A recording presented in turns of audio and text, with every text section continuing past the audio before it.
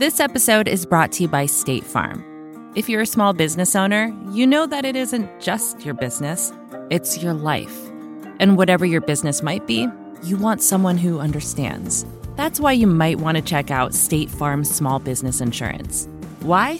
Because State Farm agents are small business owners too, living and working in your community. That means they know what it takes to help you personalize your policies for your small business needs. Like a good neighbor, State Farm is there. Talk to your local agent today.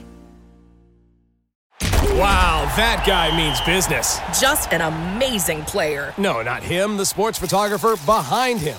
What? He has a business bank account with QuickBooks Money where he earns 5% annual percentage yield, so he's scoring big on and off the field. You might even say he's the MVB. MVP?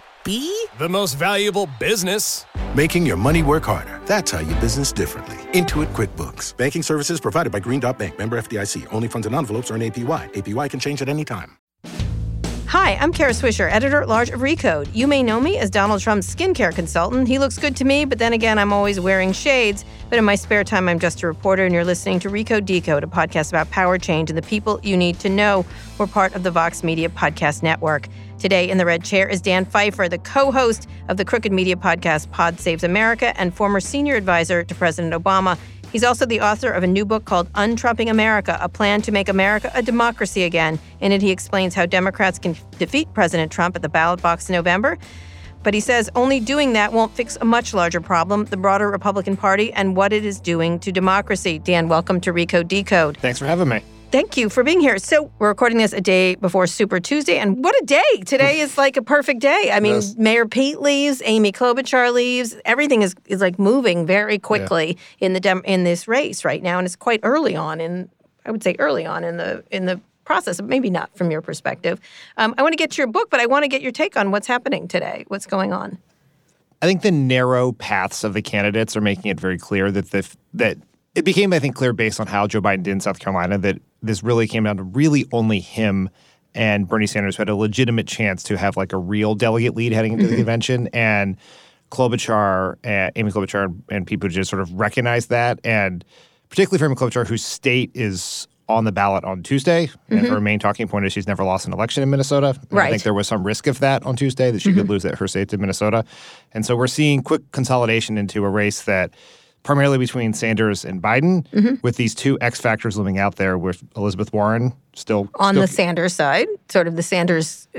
I think that's an open question. Right. A lot of, in the polling I've seen, Warren's support is at best 50-50 Sanders someone else. Right. Or that someone else had been Pete a lot, could have been Klobuchar, whether it means it'll be 50-50 Biden, Sanders, so my question. And then you have the $500 million question of Mike Bloomberg and what impact he's going to have going forward. Right. And so how do you look at it? Where are we? I think that right now, in one of the grand ironies of American history, Bernie Sanders' best friend is Michael Bloomberg, because his presence in the race is making it much more likely that Bernie will come out of Super Tuesday with a very large delegate lead. Because basically Michael Bloomberg has purchased, 10 to 15% of support in all these states. Biden. It seems to be almost overwhelmingly hurting Biden. And both in the states that Bernie is going to win, it's keeping Biden's margin down. And in the states that Biden is going to win on Tuesday, it's keeping his win margin down. Therefore, meaning that Bernie will get more delegates from the states he wins, and Biden will get fewer delegates from the states he wins, and putting Bernie potentially, depending on how all this goes on Tuesday night, into a very strong position heading into the convention. All right, so talking about the convention, and then I want to get to the Untrumping America, how we changes. What does that set up? They keep talking about a convention that's brokered. I don't think that's going to happen. That's not a thing. There are no brokers. That doesn't happen anymore, right? Well, there's no brokers, right? There are no... there's no back room. If there was a back room, there would be no smoke in it. And there is no... So a contesting convention and a broker convention are two different things. Brokered suggests that some group of power brokers put together a coalition of delegates that gets to a majority. Which happened in the past. It happened, but has not happened since we changed the primary system in 1972 to avoid that. What you could have is a contested convention, which has also never happened, where the delegates just pick. After the first ballot, you go to the second ballot, and then it's a free-for-all. Everyone can vote for anyone they wanted to vote for. And the rules are incredibly complicated, but I don't think power brokers will necessarily be involved. It'll be the capacity of whoever the leading candidates are then to persuade people that they are the best chance to beat Trump. And then why wouldn't there be a contested election? Why wouldn't there be a contested convention? The only reason why I think it would not happen is one of the two candidates, as we sit here today, the day before Super Tuesday, that person is most likely to be Bernie if it is anyone, has a big enough lead that the convention doesn't want to take the nomination away from the person with the most votes. Right.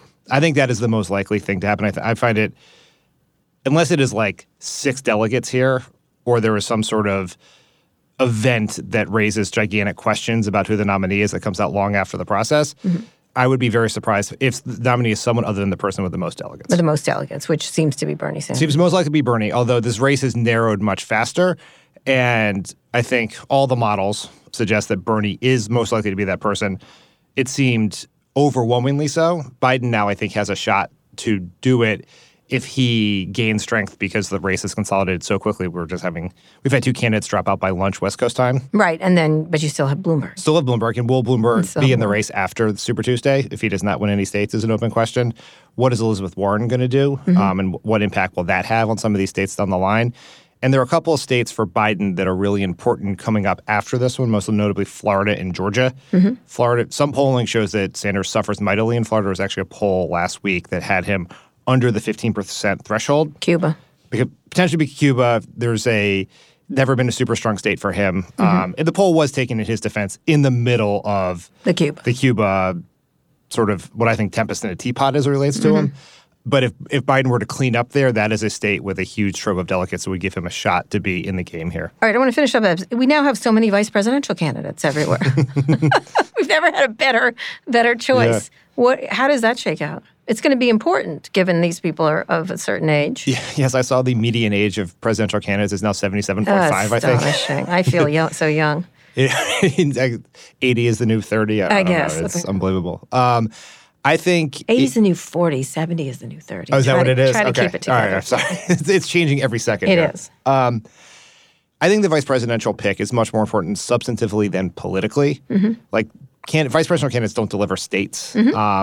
They can provide some sort of ideological balance to the ticket, or people feel better about They feel better, or you can screw it up, right? Like that's the Sarah Palin rule, right? You can be a candidate of advanced age like McCain and then pick someone wholly and demonstrably unqualified for the position. It started off good. Yeah. Those first 2 weeks were good. Week 3, downhill. Exactly. I think the question here is going to be, I just have to imagine in a party that is majority female, getting younger and much more diverse, where the base of the party is African-American, Hispanics, and other voters of color, that if we have a white male nominee over the age of 70, you're going to have to provide some balance in the ticket. I was very interested to see that Bernie Sanders told the San Francisco Chronicle that he would not pick anyone who did not agree with him on Medicare for All, which I think is really narrows the field very quickly of the sorts of people that you would – because you would think, I think, just sort of who could Sanders pick that would provide some of the stuff I just mentioned, like Kamala Harris would be high on that list, Stacey Abrams would be high on that list, Amy Klobuchar could be on the list, but all those people don't meet that test. Who does? I don't know. I mean, that's sort of – if you're looking for a female politician of color who's on that list, AOC is not old enough. Not old enough. So it could, that could be Pramila Jayapal, I think would actually be a phenomenal vice president, congresswoman from Massachusetts and had the Progressive Caucus. But you shorten the list pretty quick when you have that threshold. I also think the vice presidential nominee always just adopts the policies of the nominee. Yeah. So I don't know why that litmus test doesn't. He likes litmus tests. I guess that's it. He's a litmus test kind of guy. I guess it's purity politics, I guess, and I don't think that. If you're trying to unify the party, I'm not sure that's a necessary step to do that. I wouldn't cut my list. I'm not sure that's You don't think so? I kind of like him, but he's very inflexible. He strikes me as a very inflexible man. I don't mean to, you know what I mean? Yeah, no, I think he likes to, the repetition on Cuba was unnecessary. Yeah, he wanted to make his point the way someone's old grandpa does that. I think there's a lesson here that Obama had to learn too. I think naturally more flexible than I think Bernie Sanders, but is sometimes that you have to play the game of politics because you're building a coalition. Yeah, I don't. And even though what Bernie said was verbatim about Cuba was verbatim what Obama said in 2015 when he went to Cuba, the reaction was, I think, disproportionate and incorrect. Well, it's because he's been there, and there's pictures of him there, and there's history. Yeah, I think it's tied. Not unfair. It's tied to his choice to label himself a socialist, a democratic socialist. But sometimes you have to just you have to acknowledge things you disagree with within your party to unify the party. And so you can acknowledge the concerns that people upset about it without – that's not the same as surrendering your point. That's right. And he could – I definitely think he could have done more to do that. Yeah. So getting to that, the idea that people do surrender themselves, let's talk about the untrumping of America and the Republican Party. Let's start first with the Republican Party. Where are we? We are at the place where we have to understand that Donald Trump is the new normal in the Republican Party, and that he is not an aberration. There will be no epiphany. Lindsey Graham is not going to go back to 3 personalities ago. Mitch McConnell is not going to work with anyone. This is who they are. And we have to understand Trump in the context of the history of the Republican Party that's been getting more radical on racial grievance politics, sort of an inexorable path for a very long time that was, I think, catalyzed by the election of Obama. And the next Republican will also be a billionaire-funded racial grievance politician with authoritarian instincts. It just Trump is not unique in that way. He's just abnormal in his behavior, not abnormal in his profile. So explain that further. What does that look like? Well, ultimately, the Republicans made a decision originally after the Voting Rights Act and Civil Rights Act that they were going to become the party of the white South. And that continued through. And that was a good political strategy for a long time because Lee Atwater. That was a long time ago. It was a long time ago, but the white vote, in particular the white South, was that was a very fruitful place to be in politics. And over time, as the demographics in the country have changed and it has become more diverse, that has required the Republicans to get even more blood from this shrinking stone of a white base. And what that has required is ramping up the rhetoric around it, the fears around immigration in particular, but also terrorism and all of that. And there was a path, right? Either after 2008 or after 2012, when Obama's large victories sort of knocked them upside down and said, oh, the day they feared where demographic change was going to overtake their political power had come sooner than they thought. And so you could have done 2 things at that time. You could have done this. You could have said the only way we're going to see long-term is broaden our appeal or double down on what has been working. And they chose to double down on what's working, in part because the pressures in the base were such that, they all, remember after 2012, they all came out and said, we're going to be, even Sean Hannity in 2012 came out and said, we'd be for immigration reform. The base revolted, they went back. This is the tail wag the dog here, I guess, the way I say it. And the key to that, understanding that, is what led to Trump, is that strategy only works if, one, you amp up the racial rhetoric, but 2, you make American politics less democratic because you have to both increase enthusiasm among your base, but then you also have to reduce the political power of the other party's base or you can't succeed. Yeah, it has to be fear and suppression as a twin strategy. And that is how we ended up in a place where Donald Trump became president with 3 million less votes. But also just to think about how effective that suppression strategy is, Barack Obama beat Mitt Romney by 7 points in Wisconsin in 2012. Donald Trump beat Hillary Clinton by less than a point. But Donald Trump got fewer votes than Mitt Romney in Wisconsin because of voter suppression in that state affected the number of Democrats who could turn out, particularly in Milwaukee, which was the whole – and Milwaukee is – Wisconsin in many ways the tip of the spear of the Republican efforts, billionaire-funded efforts to reduce the power of the Democratic base. So they've made this choice, and here they are. And what's fascinating is how the reaction of Trump – what you're saying is he's not an aberration, and he's just his particular personality is an aberration, but what he represents is not an aberration. Right, and I think that has distracted a lot of Democrats because he is so unique in his behavior. Yeah, that you react. All you do is react. You react to him, but you also seem like, well, maybe he, by force of personality or his tweets, has forced the Republicans to act this way, and they're not responding. Maybe individually they respond on a day-to-day basis from a fear of a Trump tweet, but what is driving their politics is the incentives of their strategy, and that will still exist the day after Trump is gone. And I think one of the reasons why I wrote the book was to try to make this case publicly to as many people as possible, because I think a lot of Democrats they believe that Trump is an aberration. It's a very comfortable feeling, right? I don't think he is at all. Yeah, but it's like you listen to my friend Joe Biden. His first ad was Joe Biden is an aberration. He still believes Republicans will have an epiphany. Bernie Sanders, revolutionary as he is, still he's more positive about the idea that you can work with Republicans, and you know this because he opposes getting rid of the filibuster than other Democrats. And you see it in Capitol Hill a lot. And I think and it's hard for these senators because they eat lunch with these people and they run on the treadmill next to him or maybe walk quickly on the treadmill next to him in the Senate gym. And it's hard to look at them and say, oh, you are the problem. Trump is not the problem, right? And so we need people to recognize that when Trump is gone, if we just beat Trump, we do nothing else, we're going to end up right back in this place 4 years from now, 8 years from now. And what scares me about that is the next racial grievance authoritarian leading might be smarter.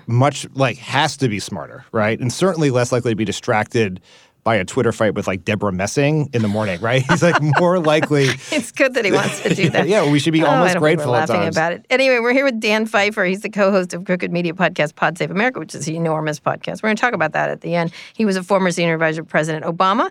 He is also the author of a new book called Untrumping America, a plan to make America a democracy again. We're going to talk about that when we get back with him after this. This episode is brought to you by State Farm. You've heard it before. Like a good neighbor, State Farm is there.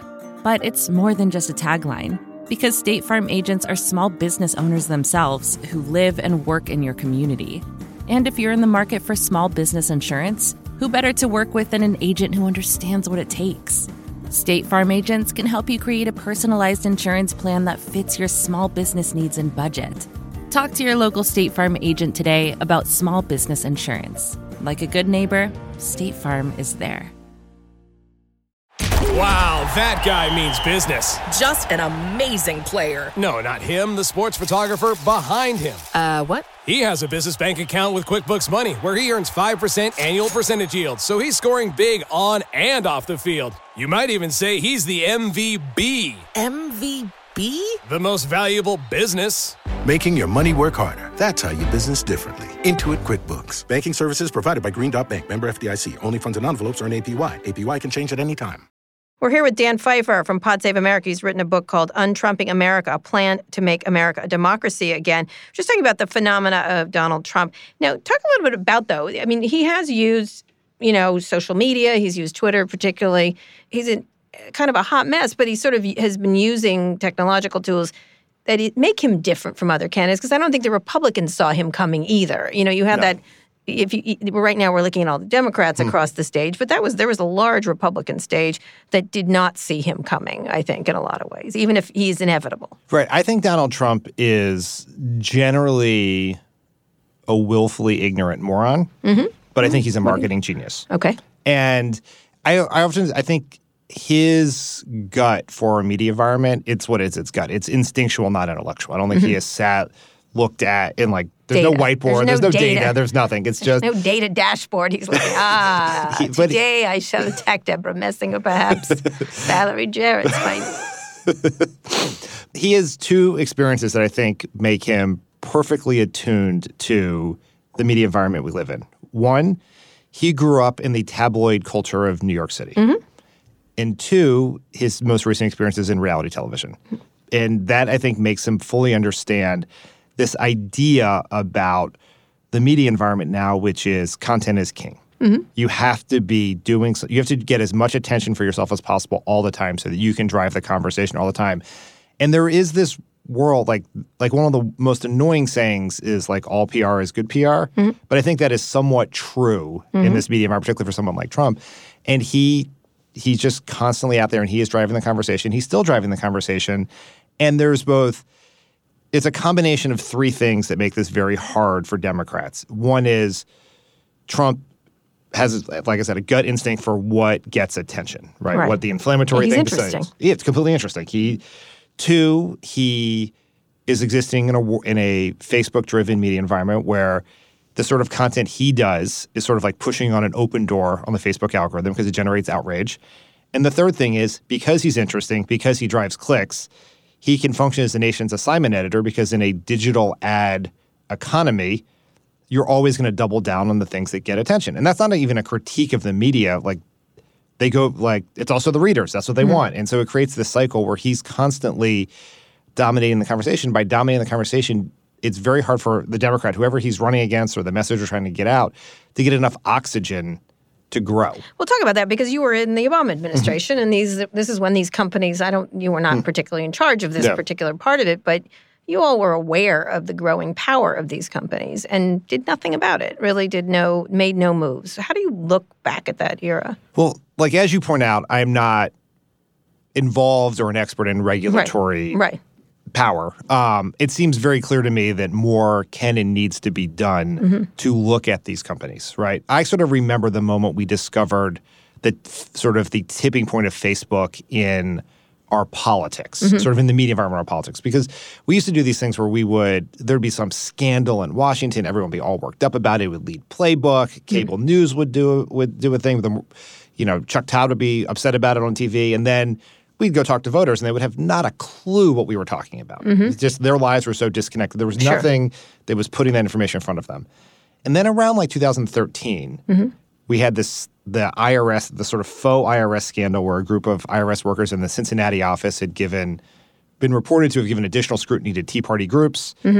Washington went insane, echoes of Watergate, despite no evidence connecting it to Obama, big deal. I was very confident that voters would not know about it. We went and we talked to voters, and they knew everything about it, but they knew it in this very right-wing frame, which was very clear when you ask them when. It's Facebook. Yeah. It was that was this tipping point where the combination of the right-wing content machine and Facebook was putting information in front of voters.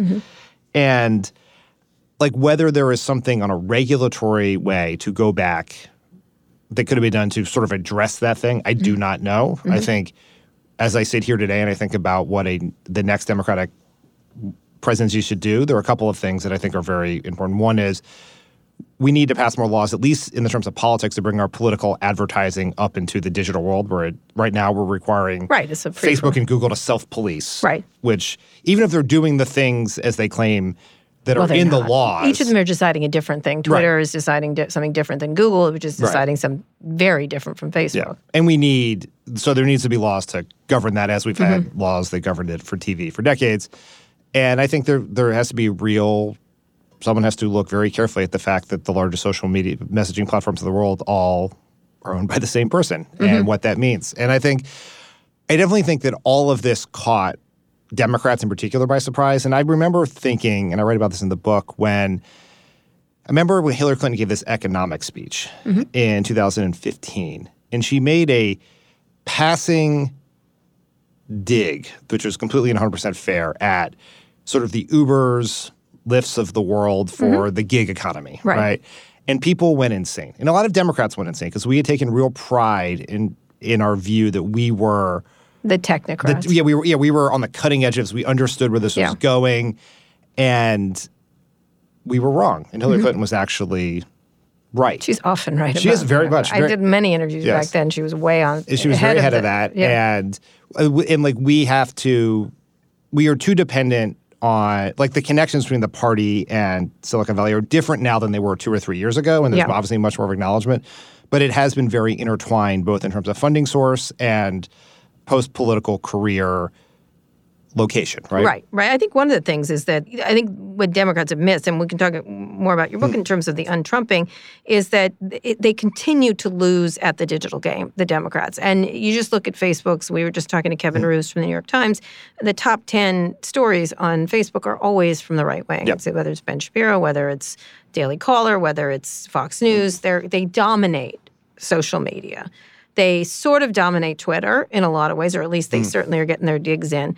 And they're constantly gaming the system. And there's not much of a response on the left side in that amount of aggression, which I think is really interesting. And then when there is aggression, people clutch their pearls and lose their friggin' minds over being just as aggressive. And so what happens is we're constantly getting gamed by the right wing. And then we're constantly not willing to do the same thing on the other side. I mean, it's a really interesting. The question is, do you fight fire with fire, or do you fight fire with like indignancy? Which I don't think it works. Right. It is sort of surprising if you can people can take themselves back to 2012 after Obama beat Romney. the view was Democrats were crushing the Republicans Yes, they in all never parts were. of the digital space. They never right? were. And what that led to was some complacency on behalf of the Democratic Party. We sort of rested on our laurels because people thought they would not catch up, and they did. And I think there's a couple different points I think you said. One is like the Kevin Roose tweet with the 10 stories always being right wing is like haunts me. And so like how would progressives writ large address that, right? Like part of it is so much of this world is quantity, right? It's like what you are pumping into the ecosystem. And Republican billionaire donor types are funding these content organs, and they have been for a long time. That's where Breitbart came from. It's Early where on, Free because Bacon, they were left out of the regular media. Right. They've been doing it since Ralph Reed a million Right. years ago. and they have really ridden a wave in the last few years as it relates to Facebook. And there is very little of that happening on the left. And you even see it you look at sort of what do wealthy Democratic progressives do when they want to get into media? They don't build some digital machine that is really sort of a billionaire-funded political messaging operation. They buy The Atlantic. They buy Time Magazine. I don't know that I'll call Jeff Bezos a liberal, but they buy The Washington Post, right? They're buying these old world media organs, that is good. We need those things as well, but there's very little been of sort of progressive digital media infrastructure being built up. A lot of the Democratic digital investment has been on the app and tech side. Right. Right. And less of it on the media side. So what has to happen in that? I'm sorry to go into tech, but Of course. one of the untrumping is this ability to control information and to be able to, unfortunately, manipulate people to your, I don't want to use the word manipulate, persuade. Let's use the word persuade. Yes. And one of the things is the use of these tools. I don't think it's, I wrote a column about this.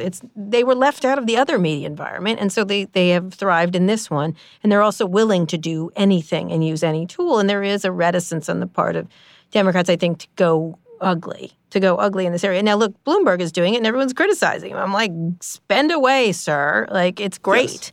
Like, that seems like a good idea to me. I think the way Bloomberg is spending money, obviously he has spent hundreds of $millions on television ads, and that has been effective for him in going from zero to wherever he is, as we said today. The things he's been doing in terms of like hiring meme makers and content producers to do stuff is very interesting, and he's the one person who has the ability to do it. Every other campaign's got to choose. Right. Should we run a television ad, or should we hire these meme makers to do something? Right. And the culture and the economics within a campaign usually push them to the safer bet, which is, I think, a mistake. Bloomberg doesn't have to choose; he can do all the above. But what we have to do is we need a infrastructure that exists outside of presidential elections, right? We need to, and I think there are gaps that Democrats can fill, and I do think we have to be careful.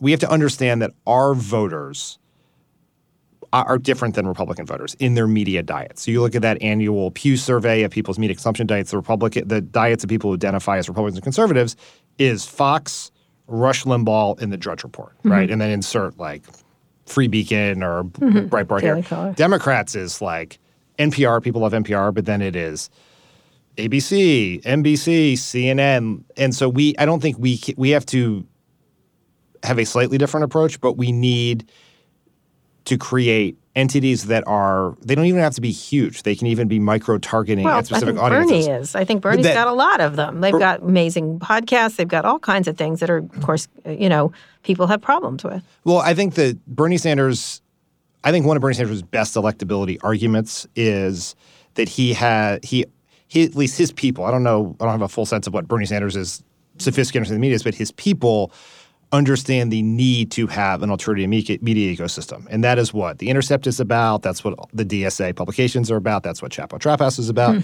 And whether you like or dislike individual ones, he has been able to survive in this election through some of the ups and the media narrative shifts that have felled other candidates who are dependent upon the New York Times, MSNBC, or anyone else to get their message out because they have these groups of people who are pushing content. And that's on top of a very fired up group of people who are digitally and creatively inclined who are creating content on their own.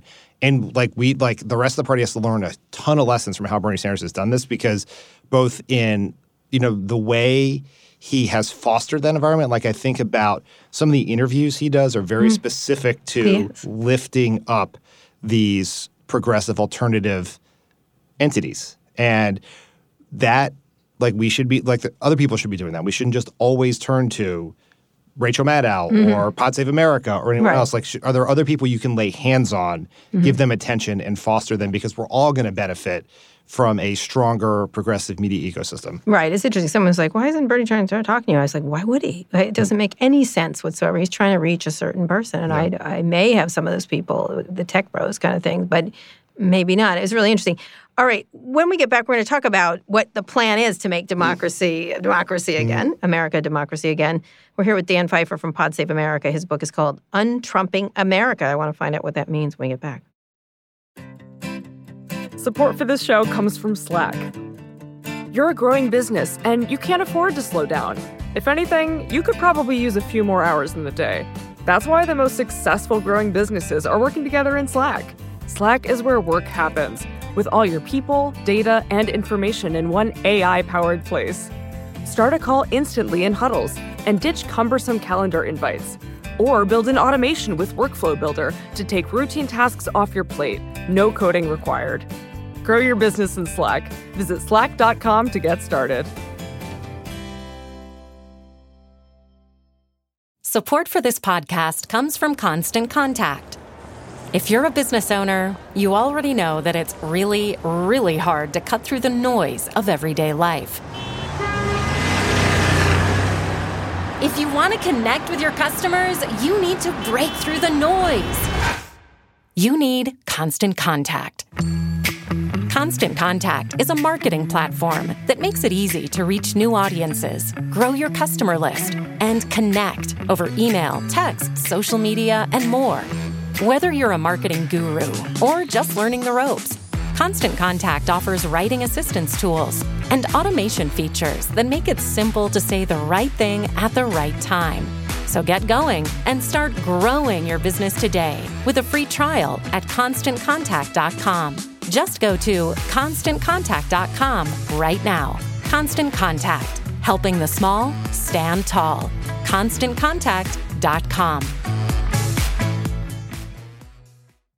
We're here with Dan Pfeiffer, former Obama administration official. You did press? What would you say you did? Strategery? I was the communications director for the first term, and then in the second term, I was senior advisor, which is like a combo role of politics, communications, and sort of general presidential advising. So strategery. Really. Strategery, yeah, I guess strategery, yes. Yeah. Do you miss being in politics? You have this podcast thing now going on. I do. At times I do.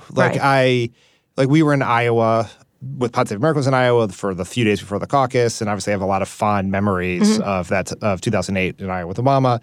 And I was pretty envious of the staff who were back there, coming in with the candidates. And so I do miss parts of that. There are elements of it I do not miss. And I enjoy sleeping a little bit more than I used to and being less stressed than I was. Right. But I thought I was going to leave the White House and quit politics and be done with it and go on to other things. And it turns out it's a thing I love. But you did. You went off and you did a GoFundMe. You worked at GoFundMe. I did. And then you didn't, and you did the podcast thing. Yeah, so I left the White House in 2015. And I remember when I was leaving, I was talking to President Obama on my last day. And he said to me, and what was unhelpful, I think, he was asking me what I was going to do. And I honestly had no idea. I had no plan beyond find a candidate I love, work in the White House, and have this experience. And so I don't really know. And he said to me, he goes, he's like, how old are you? And I was 39 at the time. And he's like, I'm 39. He's like, it's weird. It's a weird age because you're kind of too young to coast on the laurels of what we did together. And you're kind of too old to start something new. So obnoxious. No one understood how obnoxious that man was. And so that really kind of fired me up that I would try something new because I didn't want to be one of those people who coasted on what I did before, even though So you came to Silicon Valley, as many Obama administration people. I actually moved out to San Francisco because my now wife is from the East Bay. We had a debate about New York or San Francisco. She won the debate. We moved here. I wasn't even intending to work in Silicon Valley first. I was doing some consulting, some tech, some non-tech, and I ended up working at GoFundMe, and I was there for almost 2 years. And in my mind, it was sort of like, I'm going to try something new and I'm going to get into tech. I'd never done anything in my life other than campaigns and government since the day I graduated from college. And I thought, sort of thought in my head, and this is sort of how wrong I was done with politics. Hillary Clinton would get elected. Barack Obama's legacy was safe. Everything was fine. I would do something else. And then two things happened. Hillary Clinton did not win. Spoiler alert. And then Pod Save America, which we had done this, originally Jon Favreau and I, and then Lovett and Tommy joined, had done this podcast with Bill Simmons, Keeping It 600, which was just a hobby. It was like, we're going to do this for a few months during the election. It's a chance to talk about politics. It's fun. And our sort of assumption was if Hillary won, we would probably stop. Like we had this, Obama had promised us an interview after the election, so we figured we would do the Obama interview, wrap this thing up, and then John and Tommy would go back to their consulting firm. Lovett would go back to writing TV and movies, and I would go back to working at GoFundMe. And then the two things happened is they started Crooked Media, and Pod Save America took off in that environment, and Trump won. And I couldn't.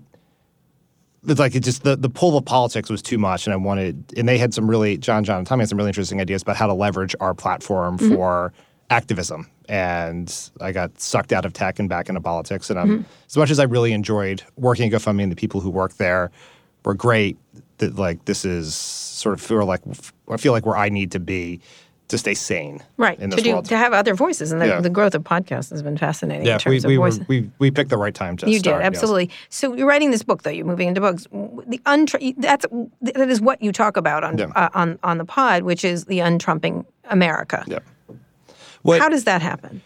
I divide the book into three sections. One is who the Republicans are, which we talked about, because I think that's very important to sort of knock people upside the head with a 2x4 about this. Second is how do we beat Trump? And we can talk about that. But the third thing, and the reason why I really wrote the book, because if it was just how we beat Trump, that's not something that's going to be that's not evergreen, right? But the real reason was beating Trump is not enough. That if Democrats do not make fixing our politics and democratic reform at the center of our party, we're just going to operate in a world where Mitch McConnell, Neil Gorsuch, and Brett Kavanaugh control the policy in America for the next 30 to 40 years. And I'm not sure in the world of climate change that that's a thing that we can survive. And so Democrats have to understand that both the institutions of politics in the context of the Senate and Electoral College are fundamentally biased against us for a long time. And second, Republicans have ruthlessly exploited the laws to diminish the power of our progressive majority. And that is through a combination of voter suppression, gerrymandering, exploiting campaign finance loopholes, and rigging the courts. And if we don't take on each and one of those things, it doesn't matter whether we nominate a candidate who's for Medicare for all, Medicare for some, Medicare for one additional person in America. None of those things are happening. And so we have to take on the institutional barriers to progressive policy. And I think that the biggest is, as we think about it, like this is the path America is on, and it's getting worse every day, which is the country. It's a growing, progressive, younger, diverse majority that is going to be governed for as far as the eye can see by a shrinking, conservative, mostly white minority. And I don't think that is sustainable to the country. I don't think it's sustainable to the policies we care about. It's certainly not sustainable in a world in which the planet is melting. And if we don't take on just the basic ideas of how Republicans have power right now, the solution to climate change is dependent upon 8 to 10 Republicans doing the right thing. Right. And there's no evidence of anything that's happened in the last 20 years to suggest that's possible. So we're basically deciding, if we're going to abide by politics as they are, we're basically deciding that we're just going to let climate change take its toll and do nothing else. Some people feel like that's how it's got to go. Like that's how revolutions happen in terms of, I think your point of this increasingly progressive urban base as technology increases, people are going to be living in cities more than rural areas. Clearly, they're going to have these mega cities. And that will have all its issues around technology and privacy and things like that. And you will have this overclass of conservatives. That doesn't not break. Correct or not? Or does it have to wait until it breaks? I think we have to break it. Right? We have to do stuff to address it. Because one of the things that as I look back on our time in the Obama years, and I think we did things the best job we could. We did things overwhelmingly right, but there's some things we missed. And one thing we missed is that really not just during Obama years, but for a long period of time, we are uncomfortable with political power. We are uncomfortable with wielding it. We're uncomfortable with acquiring it. And we have to recognize that we have to change how we do things. We have to be more aggressive. And I always think back to, we had 60 senators briefly while Obama was president. And every one of them agreed that D.C. should be a state. We never even had a real debate in the Congress, internally or externally, about making D.C. a state because it seemed like dirty pool. Because D.C. is a state that votes 90-10 Democratic in a presidential election. These are clearly two Democratic senators, probably two very progressive Democratic senators. And we never thought about it because we felt uncomfortable with doing something but just give ourselves more power.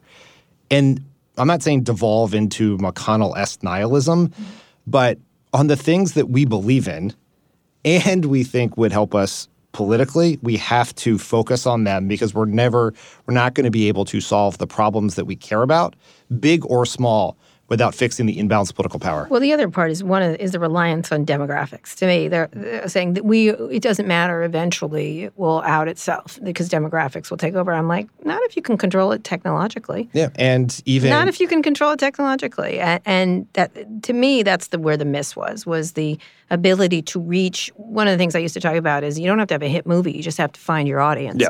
And I felt that way politically. If they find their audience, it doesn't matter if you can't find your audience, even if you have a bigger audience. Like, there was this view, I think a lot of what drove some of the complacency in the 2016 election was this view that demography was destiny. And that misunderstood two things. One, it underestimated the impact of laws to reduce the power of emergent demographic groups.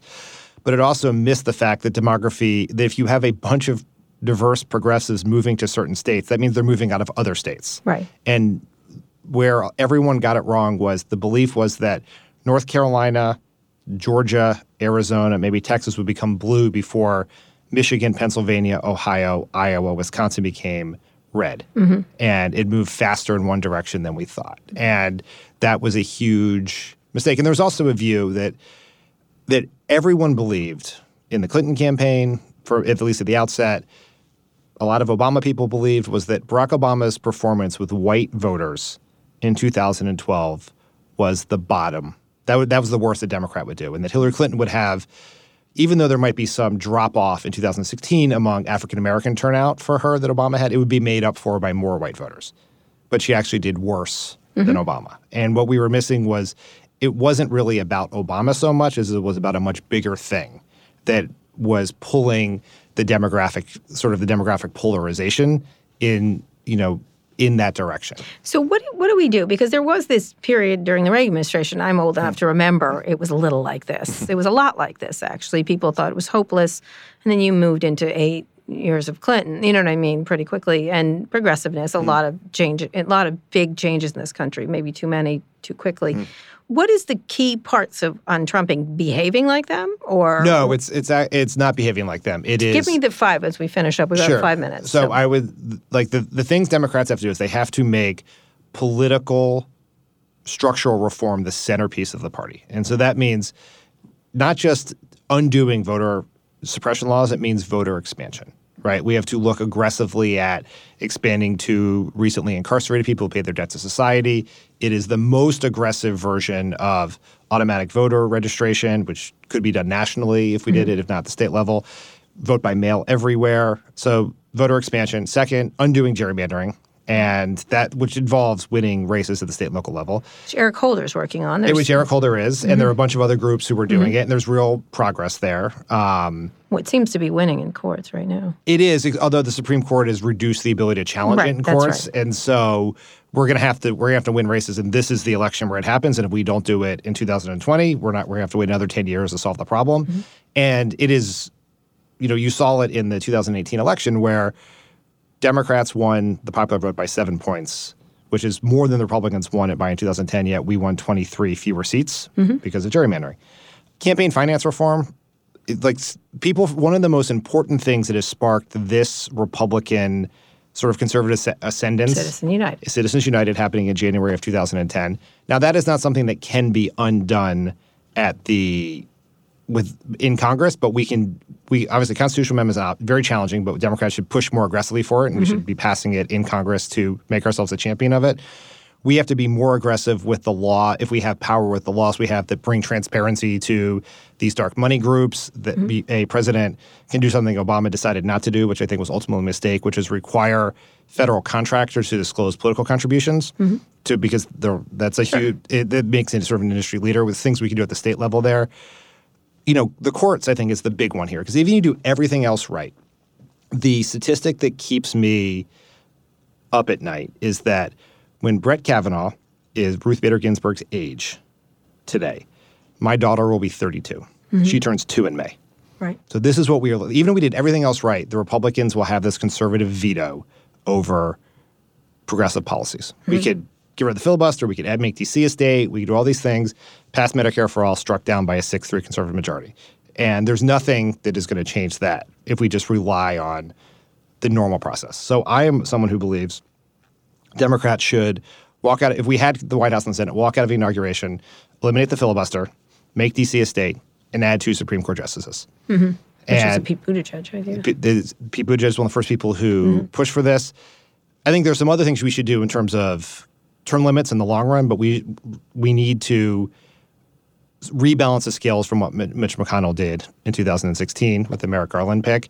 And I think that would be a fundamental game changer. And I also think there's this ancillary political benefit of it, which is Republicans have been able to make their voters care about the courts, which means they turn out in Senate midterms. We have not been able to do that. And we have to do that. And I think if we were to embrace an aggressive court reform agenda, it would give ourselves the opportunity to do that, would focus more attention on the courts. Because under the current system is unsustainable for progressive policy goals. All right. So going forward, one more minute. How do you look at this next election? Do you think there's a possibility of beating Donald Trump? I think most people think no. Many people think no. I think Donald Trump has advantages. Incumbents usually win. Incumbents in strong economies usually win. But he is very beatable. We need Why? Because he is someone who still is historically unpopular. All of his policies are less popular. All of his sort of policy performances are underwater. He won by 70,000 votes over 3 states. Everything that went wrong for Democrats could have gone wrong in 2016. So the opportunity is there. But it's going to require someone who can do – like we're having this false choice discussion about should we turn out more Democratic voters? Should we persuade these other voters? And the math of the Electoral College is such is that you need a candidate who can do 3 things well enough to get 200 electoral votes. One is turn out new voters and the 4 million Obama 2012 voters who not turn out 2016. 2, you have to persuade some number of these Obama-Trump voters, and I include the people who voted for Obama and Trump, and then also the people who voted for Obama and Gary Johnson, right? Sort of they disapprove of Trump, but they just couldn't get there for Hillary Clinton. Can you get those people? And the third group that we don't think about enough is you have to hold on to these suburban Romney-Clinton voters. Romney 2012, Hillary Clinton 2016. Many of them voted for a Democrat in 2018 for Congress, but we're going to have to keep enough of them if we're going to have any chance at Pennsylvania, Michigan, Wisconsin, and Arizona. And so we have to do those 3 things. Those things are all doable. Donald Trump has many flaws as a candidate. He has a lack of discipline that can be exploited. He has wasted a lot of time where he could be driving a core economic message that could help him by getting distracted by a million things. And Deborah Messing's a pain in the ass. Yeah, that's right, Deborah Messing. I like her. She's a good tweeter. She's a great tweeter. Yeah. And she may be our secret weapon if she can keep getting Trump upset. Keep all the women attacking him. That's right. And he reacts to them. It would be very funny. Anyway, I recommend anyone read it. It's going to be really fascinating because I think nobody, unfortunately, we live in a reality show. No one knows how the story's going to end. And that's what's shocking, kind of fascinating because most people, these things are inevitable. Dan, thank you so much for coming on the show. His book is called Untrumping America, A Plan to Make America a Democracy Again. You can follow me on Twitter at Kara Swisher. My executive producer, Eric Anderson, is at Erica America. My producer, Eric Johnson, is at Hey ESJ. Dan, you are all over online. Where can people best find you and the book? Twitter at Dan Pfeiffer, and you can find the book at untrumpingamerica.com. Oh, nice. Well done. If you like this episode, we'd really appreciate it if you shared it with a friend. And make sure to check out our other podcasts, Pivot, Reset, Recode Media, and Land of the Giants. Just search for them in your podcasting app of choice or tap a link in the show notes. Thanks also to our editor, Joel Rabe. Thanks for listening to this episode of Recode Decode. I'll be back here on Friday. Tune in then.